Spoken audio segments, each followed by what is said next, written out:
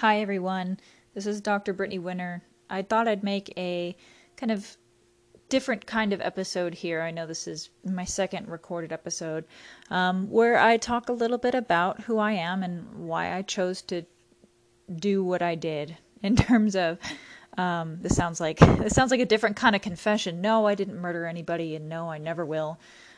Basically, why I decided to get a PhD in pharmacology and toxicology instead of pursuing a master's degree in forensic toxicology.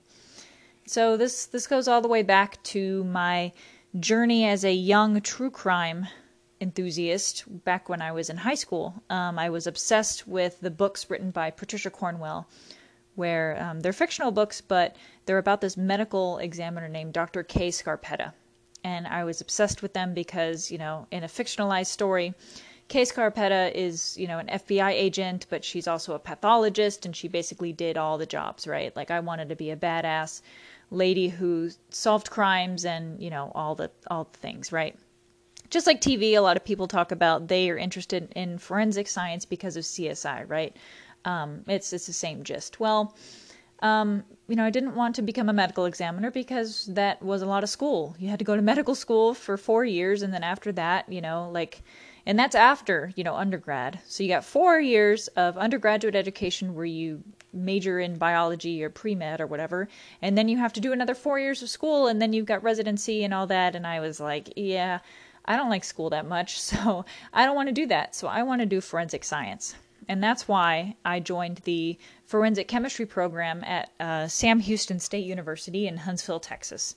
So you probably never heard of it because it's a small state school. I'm originally from Texas, so I decided to go to Sam Houston State because it was pretty close to home and they had the kind of program that I wanted. Also, I could take additional classes so that my degree would be accredited and recognized by the American Chemical Society. And so not only was I getting a forensics degree, I was getting a legit, with a capital L, legit chemistry degree at the same time. So started there at Sam Houston State, affectionately known as Sam. So we called it Sam. So I love Sam. The campus is beautiful. The town is beautiful. I met so many wonderful friends and my best friend there. And the Department of Chemistry and Forensic Science are wonderful at SAM. The chemistry building is known as the Chemistry and Forensic Sciences building. So just to give you an idea of how closely intertwined those two departments and programs were. So even though there wasn't really a undergrad forensic science degree, people who wanted to do forensic science would come and major in forensic chemistry, and we were getting a chemistry degree. This is all kind of unlikely for me as a person because I grew up always thinking that I was terrible at math. My mom would tell me that she was terrible at math and therefore I was probably terrible at math. It never really came very easily to me. And so therefore I didn't think that I could do something like chemistry.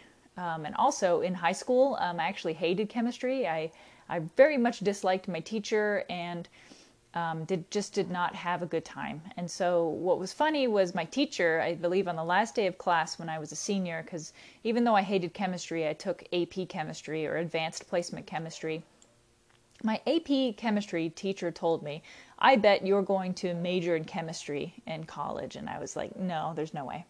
Well, yeah, it happened. I was majoring in forensic chemistry, which meant that I still had to take the basic classes such as, intro to, chemistry. And then there was organic chemistry, which if you've ever taken an organic chemistry class or heard about, know somebody who's taken an organic chemistry class, they're very difficult. All of these classes came with labs as well. So the labs are also difficult but fun. But the real challenging classes came with the analytical chemistry courses and the quantitative analysis courses that I ended up taking. And those were kind of eye-opening in terms of what a career as a forensic scientist would be like, because forensic toxicology really is analytical chemistry. So a lot of the ways that forensic toxicologists looked for chemicals in blood are through analytical chemistry methods, whether they're enzyme-related techniques like enzyme-linked immunosorbent assays or ELISAs, kind of the same way that a pregnancy test works. That's a sandwich ELISA. To different methods such as mass spectrometry, whether that's gas chromatography or liquid chromatography, mass spectrometry. So I started to realize that forensic toxicology is analytical chemistry. And while I love analytical chemistry, I didn't see that as being something that I wanted to do for the rest of my life in a lab. Well, about my junior year, I had this wonderful biochemistry professor named Ilona Petrakovics. Shout out to Dr. Petrakovics. She noticed that I was doing well in her class, and she actually approached me and asked me if I wanted to participate in some undergraduate research in her lab. And I was, excited about that, and I said, sure, I'd love to. And I joined her lab as an undergraduate technician, and she was actually funded through the Department of Defense, or DoD, to do cyanide research. And what the lab was doing was trying to come up with a new antidote for cyanide poisoning. And if you've listened to my first episode about how cyanide works, you'll know that cyanide is an incredibly toxic and potent chemical. Cyanide is also a huge concern to the Department of Defense for obvious reasons. Well, I found the research very interesting, and one day, my professor, Dr. Petrakovics, and my mentor, really, took me aside and said, have you ever thought about a PhD in toxicology? And I just kind of looked at her and I said, no, not really. So Sam Houston State University is a relatively small-ish university and doesn't offer PhD programs in chemistry or biology or even, toxicology. The highest degree that you can get there in biology and chemistry is a master's degree. And so I was planning on applying to the Master's in Forensic Science program at Sam Houston State. But in that moment, I realized that I had a choice and I could do something else. And so I started to look into toxicology programs, and I started to talk to Dr. Petrakovics and get her advice about applying to such programs. And really, the more that I thought about it, the more that I realized that I was way more interested in research, where every day you could be doing something different. And so in the lab, we did things such as micelle preparation. Micelles are these cute little, basically these oil balls, really tiny microscopic oil balls that you can put drugs in to protect the drugs from enzymes or anything else in your body that might break them down. And so we were taking this sulfur drug, and we were putting the sulfur drug inside of these oil balls and injecting them into mice, and then exposing the mice to cyanide to see if the formulation that we've created was right, or just trying to protect these mice from cyanide poisoning. And our approach would have to change based on the data, and it was just really exciting to me to work on a project that matters to everyone who's ever been exposed to cyanide, or in the future, people who will be exposed to cyanide, because right now there isn't really a great, quick antidote that works. And B, because you're always growing and looking in different areas. Not to say that analytical toxicology or forensic toxicology isn't important, because of course it is. We need people to work in labs and run those tests. But for me, I crave novelty, and I crave doing something new, something different, because my weird ADHD brain wants to do something new every single day. So applied to PhD in toxicology programs, got into a few, eventually chose Michigan State University because I loved all of the people that I met from Michigan State. All the professors, all the students. It was just really warm and welcoming, and I was just intrigued by the way that the program was structured.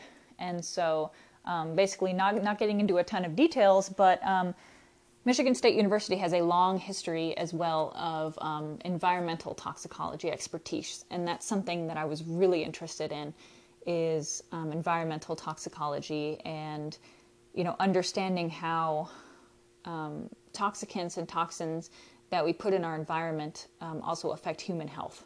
And so long story short, I spent 5 years at Michigan State University, completed my PhD in pharmacology and toxicology with a dual degree in environmental toxicology.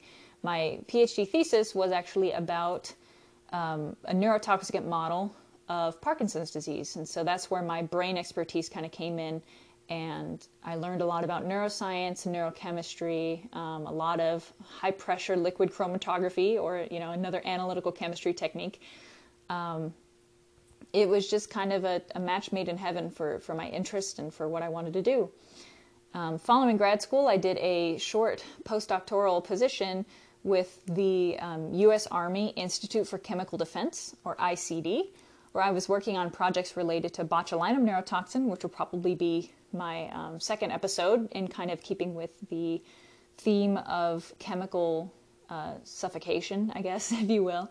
And then my other project was looking at cannabinoids as potential antidotes for nerve agent-induced seizures in rats. And so I did a lot of really cool chemical toxicology work, toxin work, which is interesting considering that my whole beginning into research was a DoD-funded project on cyanide. I actually met the other investigator at ICD who was working on cyanide. So anyway, this kind of was my path, how I ended up where I am and what I'm interested in. I've always loved true crime, and turns out I've always loved science and toxicology. And so I'm happy to share all of these loves with you, and I hope you find this interesting. So keep listening, please subscribe. And oh, by the way, I didn't mention this in my intro or anything, but I'm intending to keep this podcast completely ad-free.